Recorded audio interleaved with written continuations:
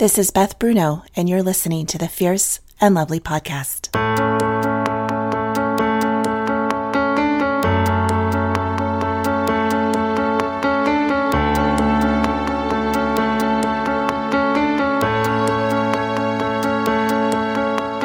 I dream of a time when women rest in each other's presence without judgment, comparison, competition, or fear.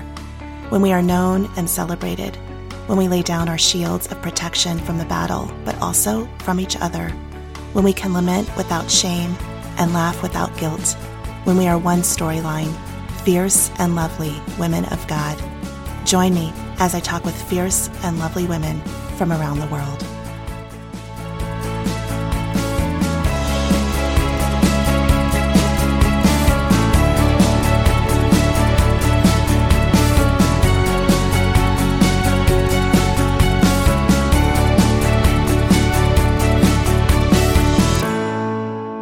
Episode, I talk with Sandra Maria Van Opstal.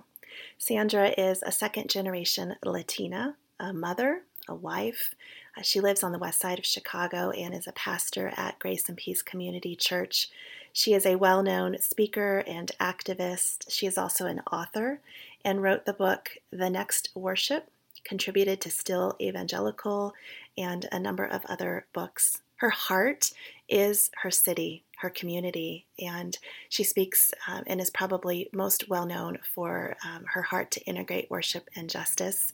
I hope you enjoy our conversation. Before we go to that, I wanted to let you know that this is the last episode for the next month or so. I'll be taking June off and then bringing to you in July an On the Road series. My family is taking our first kind of mini sabbatical, and we are heading to Scotland and France. I know, hard life. We have places to stay in both of those countries, which is what led us there. But we're super excited, and I am super excited to get to know some stories of women in both of those places and hope to bring you some live, raw cut of On the Road for the month of July. And we will resume in August with our regular podcast series of the fascinating, fierce and lovely women that I get to talk to. So, thanks for listening, and here's my conversation with Sandra. Well, Sandra Maria Van Opstal, welcome to the podcast. It's great to be here with you. Thanks for joining me today. Let's start off with you sharing a little bit more about who you are. Sure. I am a pastor, a mother, a wife, an author, an activist who does everything she can do on the west side of Chicago, here where I'm living and neighboring. Everything that she can do. What does that mean? I think part of it is, living a life that's integrated because we are so many things. We wear so many hats. We spin so many plates. And for me, what's important is to do that in a space where I feel like I'm able to be close to the transformation that happens around me. So you said you are neighboring and ministering and living in this neighborhood on the west side. And that is where kind of just the frame of your life is happening, right? Yes. Tell me a little bit about your heart in all of that. I know, I hear a lot about community development and the ministry of proximity, and I hear that in what you're saying. So talk to me a little bit more about what that means to you. Yeah, well, I am the daughter of two immigrants that came from Latin America. And I think foundationally and just formationally, that has been the most important part of my story. It's the lens and the location from which I see things. And so for me, watching my parents develop and not only survive, but really thrive in a world that was so different than them, and looking at our country, the church, all those things from the perspective of folks who are often on the outsides or on the margins, that deeply shaped how I formed as a person of faith. So I think that experience growing up in a neighborhood like the one that I currently live in, moving out to a suburb where I was, folks like myself and my family were not highly represented, kind of learning to survive and thrive in that world, and then moving back into the current neighborhood that I live in. All those are a part of my my passion of building bridges, my passion of overturning tables, my passion of trying to integrate faith and justice and kind of discipleship and formation and change and activism and social engagement. They're all a part of my story. I think fundamentally because it's what I experienced in my life growing up. And so you are doing that wearing the various hats of pastor and author and speaker. And that's kind of your message. I think you're probably most well known for your integrating worship and justice. And I know you've written about that. You speak a lot about that.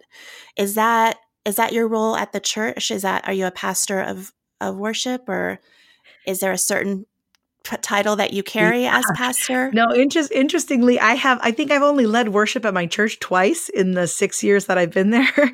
And that was when I had guest teams that were coming in that we were kind of preparing for some kind of global event or national event like the CCDA national conference or something like that. And we happened to be rehearsing in the church building. So I said, hey, can we lead on Sunday since we're here?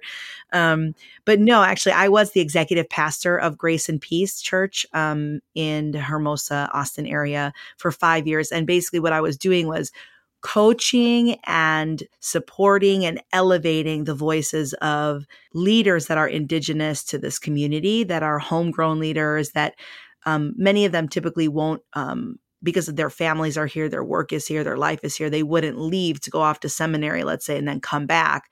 So what I was trying to do is to figure out how could I support this fantastic work that I'm seeing here in my own neighborhood, oftentimes unseen by most of kind of popular Christianity. How can I elevate and just support that work? And so that's why I came in to be a pastor at Grace and Peace. It's the neighborhood I lived in. It was the work I was doing when I was the director of the Chicago Urban Program with InterVarsity.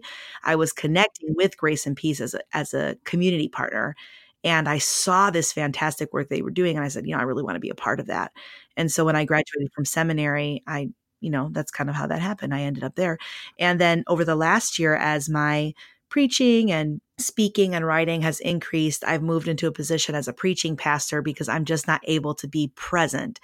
I think, as I said earlier, for me, presence is everything. And so if you're constantly gone, you're missing a lot of what's happening in the community. And so I thought one way I can continue to be a part of my church community and utilize my gifts here is to stay in a preaching role. But really at this point, we already trained up other pastors to be in the positions and to occupy the spaces that I had once occupied. So working myself out of the job. I love that. That's a great goal. I don't think a lot of people in ministry see that as a goal necessarily, but what a great one, and what a privilege to be able to do that, to augment the voices of those who have long lived in the community and have a lot to offer. But so you're not leading worship at your church, but you have a heart for it and a background in music.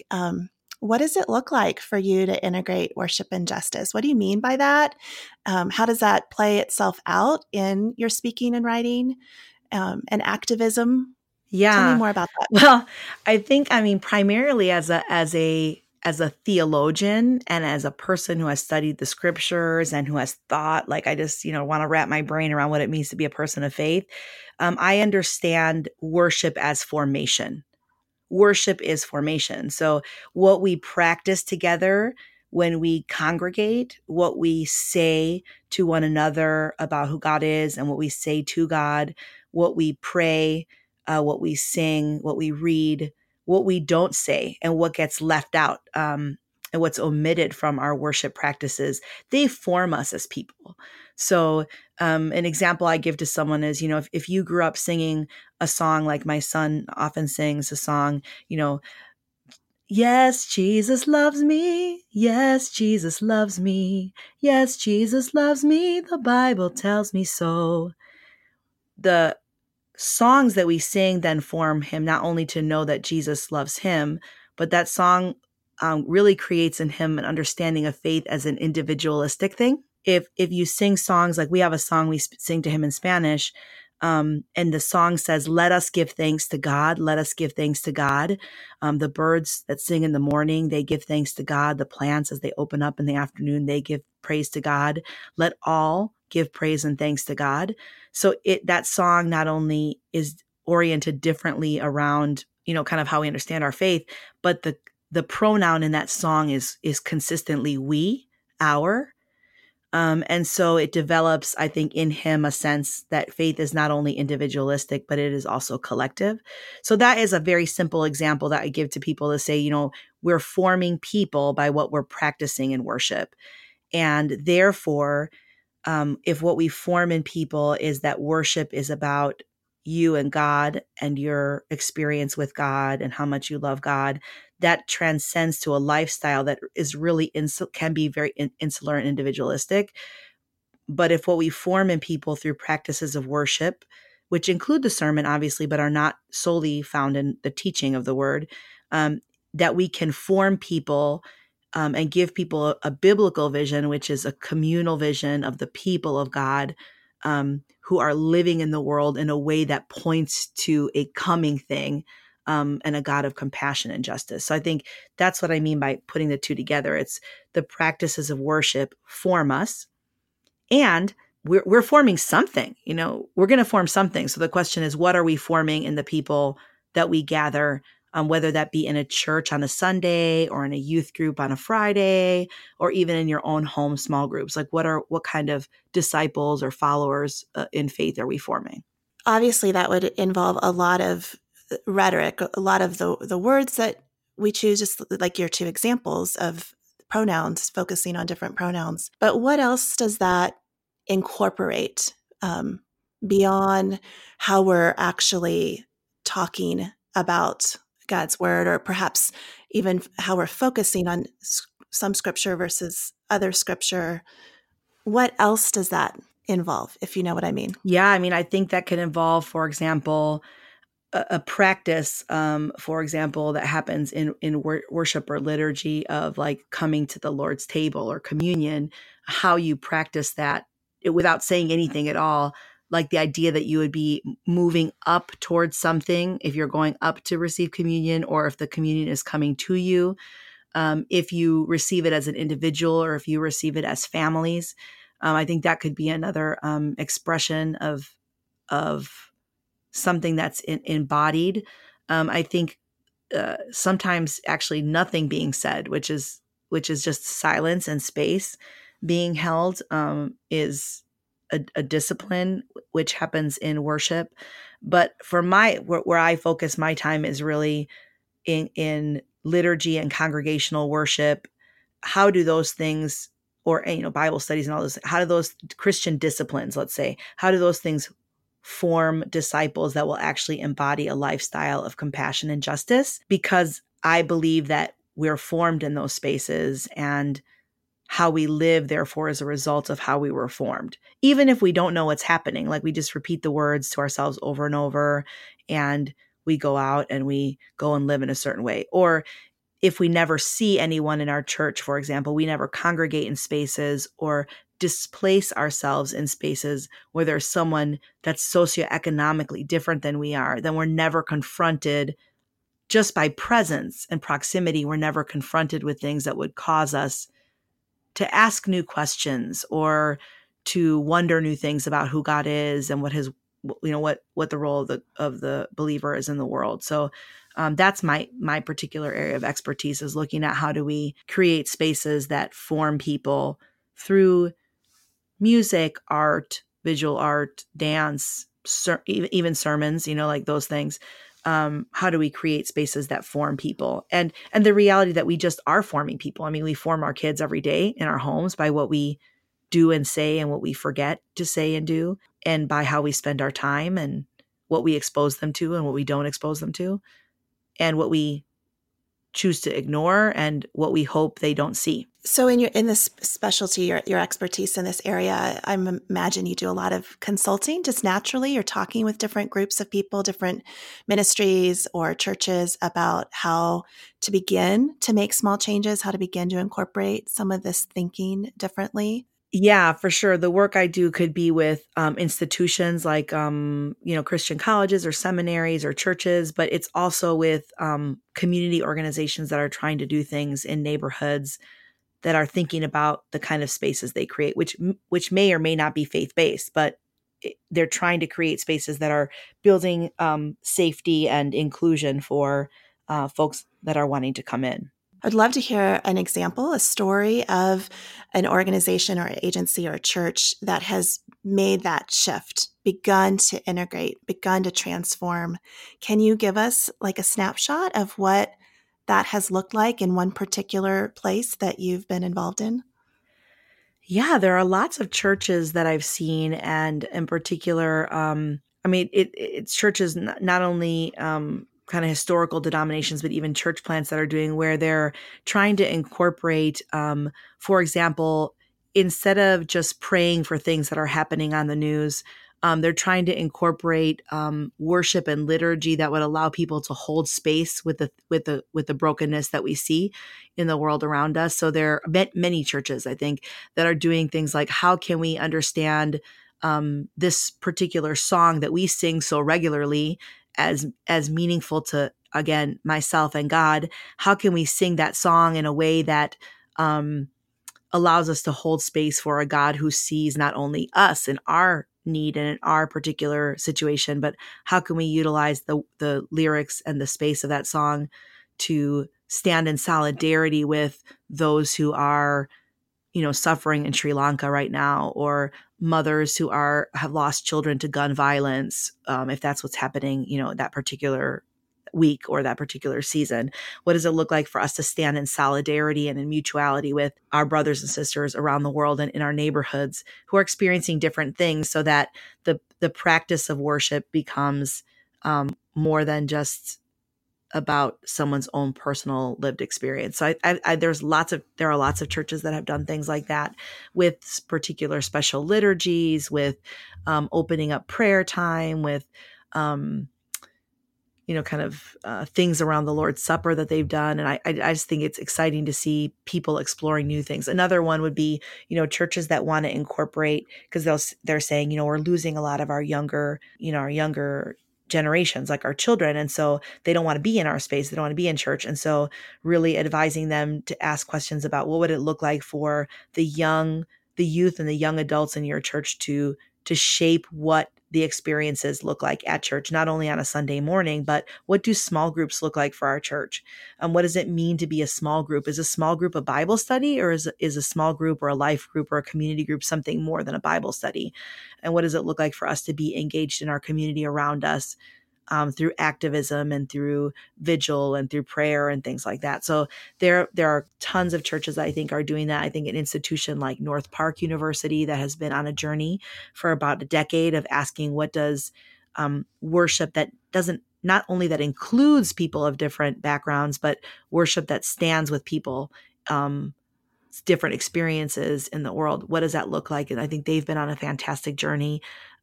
We have, as a church, been exploring that question for a long time, because we are a multiracial, socioeconomic, multi-generational church at Grace and Peace, because it is historically Latino, but English speaking, in an African American community, and with a growing Spanish speaking immigrant population. So now we're asking questions about building bridges and diversity and reconciliation and inclusion, but not around white but around people of color who have different experiences. So we've just been on a journey of asking questions and experimenting. Well, it sounds like, a global perspective, like when you were talking about in a church context, bringing in current events to a similar or a familiar song, a familiar practice, and raising people's awareness. That's such a simple step to some of these bigger, more complicated conversations that a church like yours is having, and everything in between. I'm curious, you talked about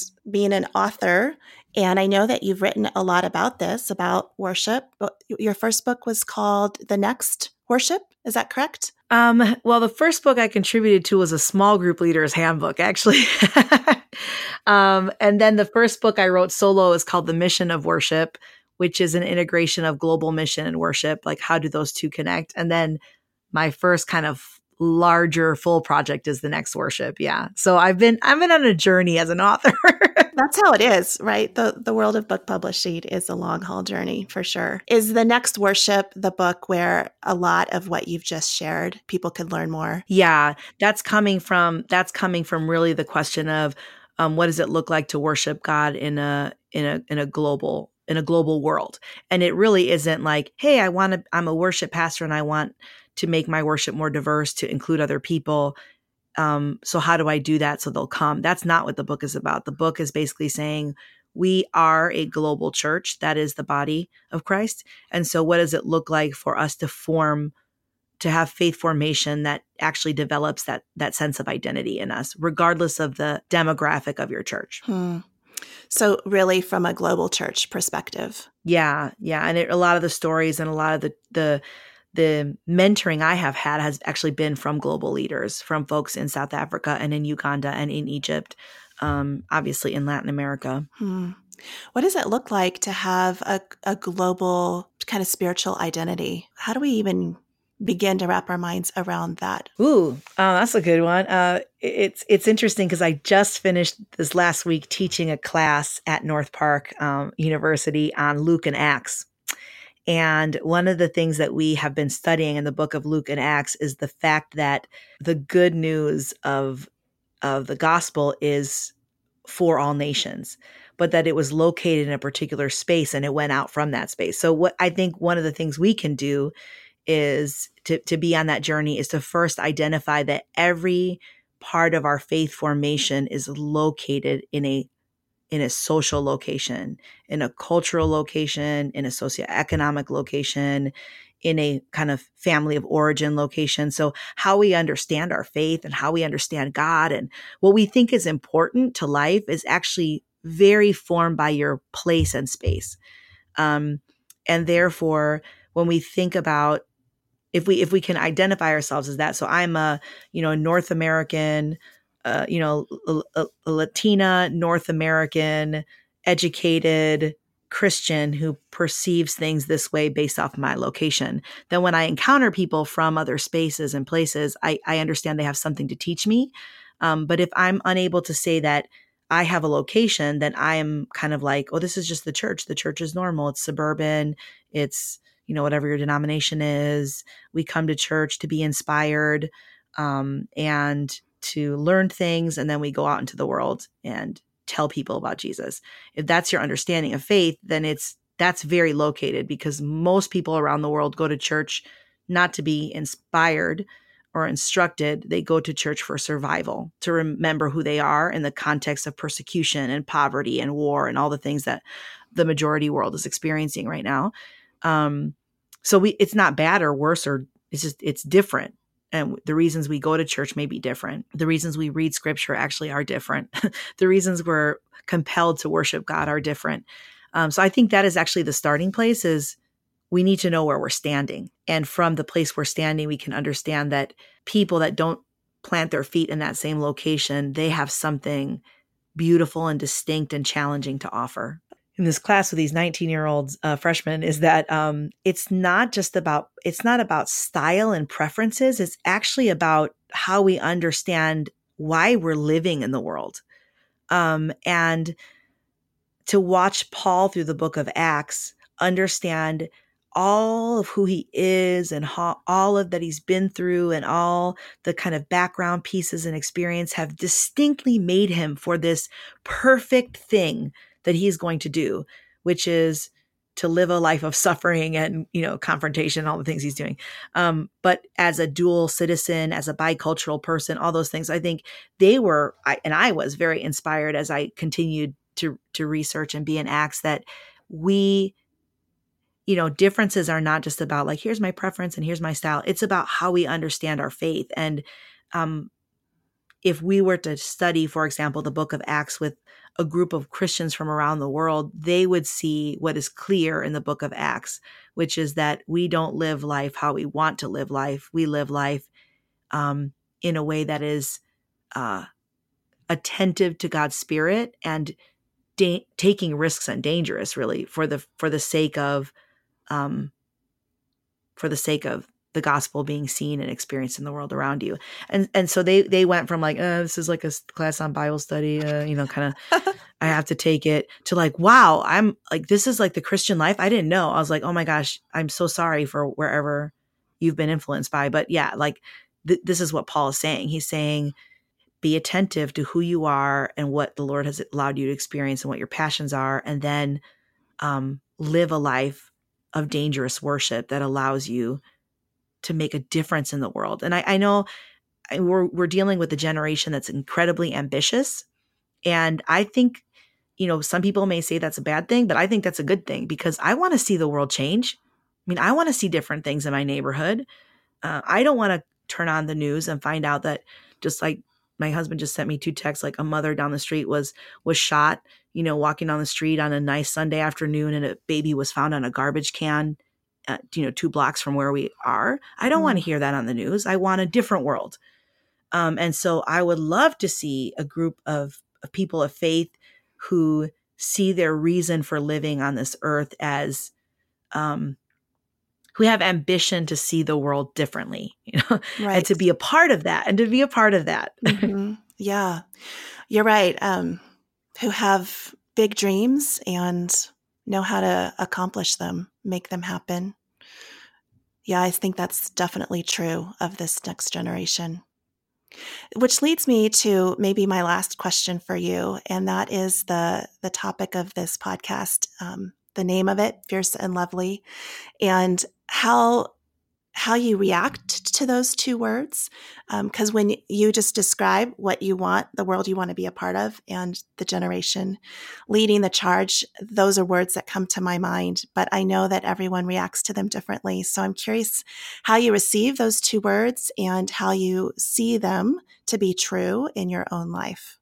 Ooh, well, I mean, I love the word fierce. I just love it. And I'm around particularly fierce women all day long in my neighborhood. I mean, women who have crossed countries, on foot and with small children, who are relearning life and language and survival in a new context. I love the word fierce. I think that it describes the kind of community I live in and the kind of women that I do life with. It's what we need to be in order to stand against complacency and apathy in the world around us. I think we need to have that. I think we need to have a fierce passion for who God is and a fierce belief and hope that the world could be different. And I think that we have to have tough enough skin that when people don't like what we have to say because it disrupts and disturbs them, that we have that kind of fierceness that Jesus himself and Paul and others, Ruth, so many people in the scriptures just said, no, this is the right thing to do. This is the right way to be. And I guess I love that word. So I don't have a problem with that word. Lovely. I like lovely. It feels soft. I don't know. It's hard for me. My mom used to say to me growing up, like, why can't you just be like a flower? But in Spanish, like, why can't you just be like a flower? I'm like, what do you mean? Because I seem to always be, pushing forward on something, and I told my husband, I want to be the kind of lovely or flowery, or lovely flower I want to be is like those exotic flowers that look like they're going to stab you, but they're beautiful. Or they're so bright you have to come and see them, but then you realize that, they kind of look dangerous at the same time and you're not quite sure. So you know which ones I'm talking about? The orange ones that look like little sticks, and I don't know what they're called, but I think that fierce and lovely reminds me of those types of flowers, like flowers from Hawaii and Colombia, and these kind of tropical flowers that look beautiful and attractive, and lovely, and have beauty in them, but they also, their petals don't fall off right away, So if I could use them, because I grew up, my mom told me all my life, like, why can't you be like a flower? And I'm like, I don't understand that, Mom. I'm trying to do something in the world. And that doesn't feel always accepted. And particularly as a woman, it doesn't feel accepted. And so I'm trying to be faithful. I'm not trying to be flowery. I'm trying to be faithful. And so I think both those words combined could be beautiful. Yeah. Well, I've just been fascinated to hear different perspectives on that word lovely. And oftentimes it's from women who have experienced a need to fight for space, to be heard or to be respected or to have equality or dignity, where they're a little more bristly towards the word lovely. And, I hear that word, I picture it. My definition of it is creating life and beauty.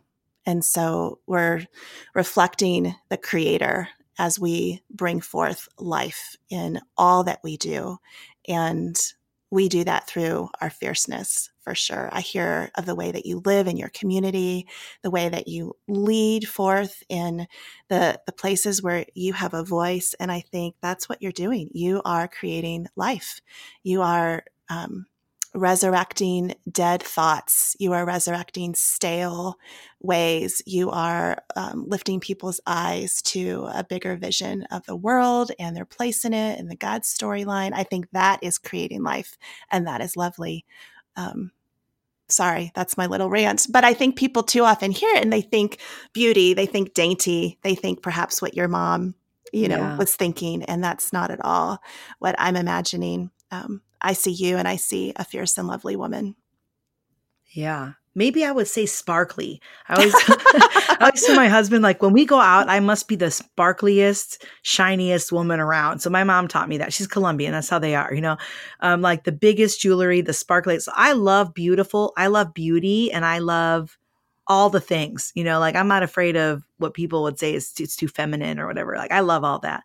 And so I think if you could hold those two together, then awesome. Yeah. But so many times we're asked to choose. It's as if they're in opposition. But I think, those of us and women, we create life. I mean, we create life everywhere we go. So I think if we're creating and sustaining and kind of, creating beauty, and then we're doing it through that kind of courage and fierceness. Yeah, I love that. Mm-hmm. Yeah. Well, Sandra, thanks so much for just giving me a snapshot of all that you're about, just your expertise in that. Thanks for sharing with us today and for coming on this podcast. Thanks for having me. Well, friends, you never know the full story behind a podcast episode, do you? If you could only see the spaces where both Sandra and I were recording, if you only knew that this was the fourth attempt after so many technical difficulties. I'm so glad that we stuck with it and that we were able to record this conversation. You can find out where Sandra is speaking next. You can find more information about her books and all the things that she has on the horizon through the links in the show notes. And I encourage you to follow her and see where she might intersect your path in the future. Thanks again for joining me on this Fierce and Lovely podcast and wrestling with some of these topics alongside of me and my guests. Thanks for engaging even the words fierce and lovely. And I'm so curious about that for you and what you're discovering along the way. Would love for you to leave a note somewhere for me, either on my various social media platforms or in the review on iTunes. As a reminder, I'm taking the month of June off and hope to bring you On the Road series in July. Have a great summer. This is Beth Bruno, and you've been listening to the Fierce and Lovely podcast.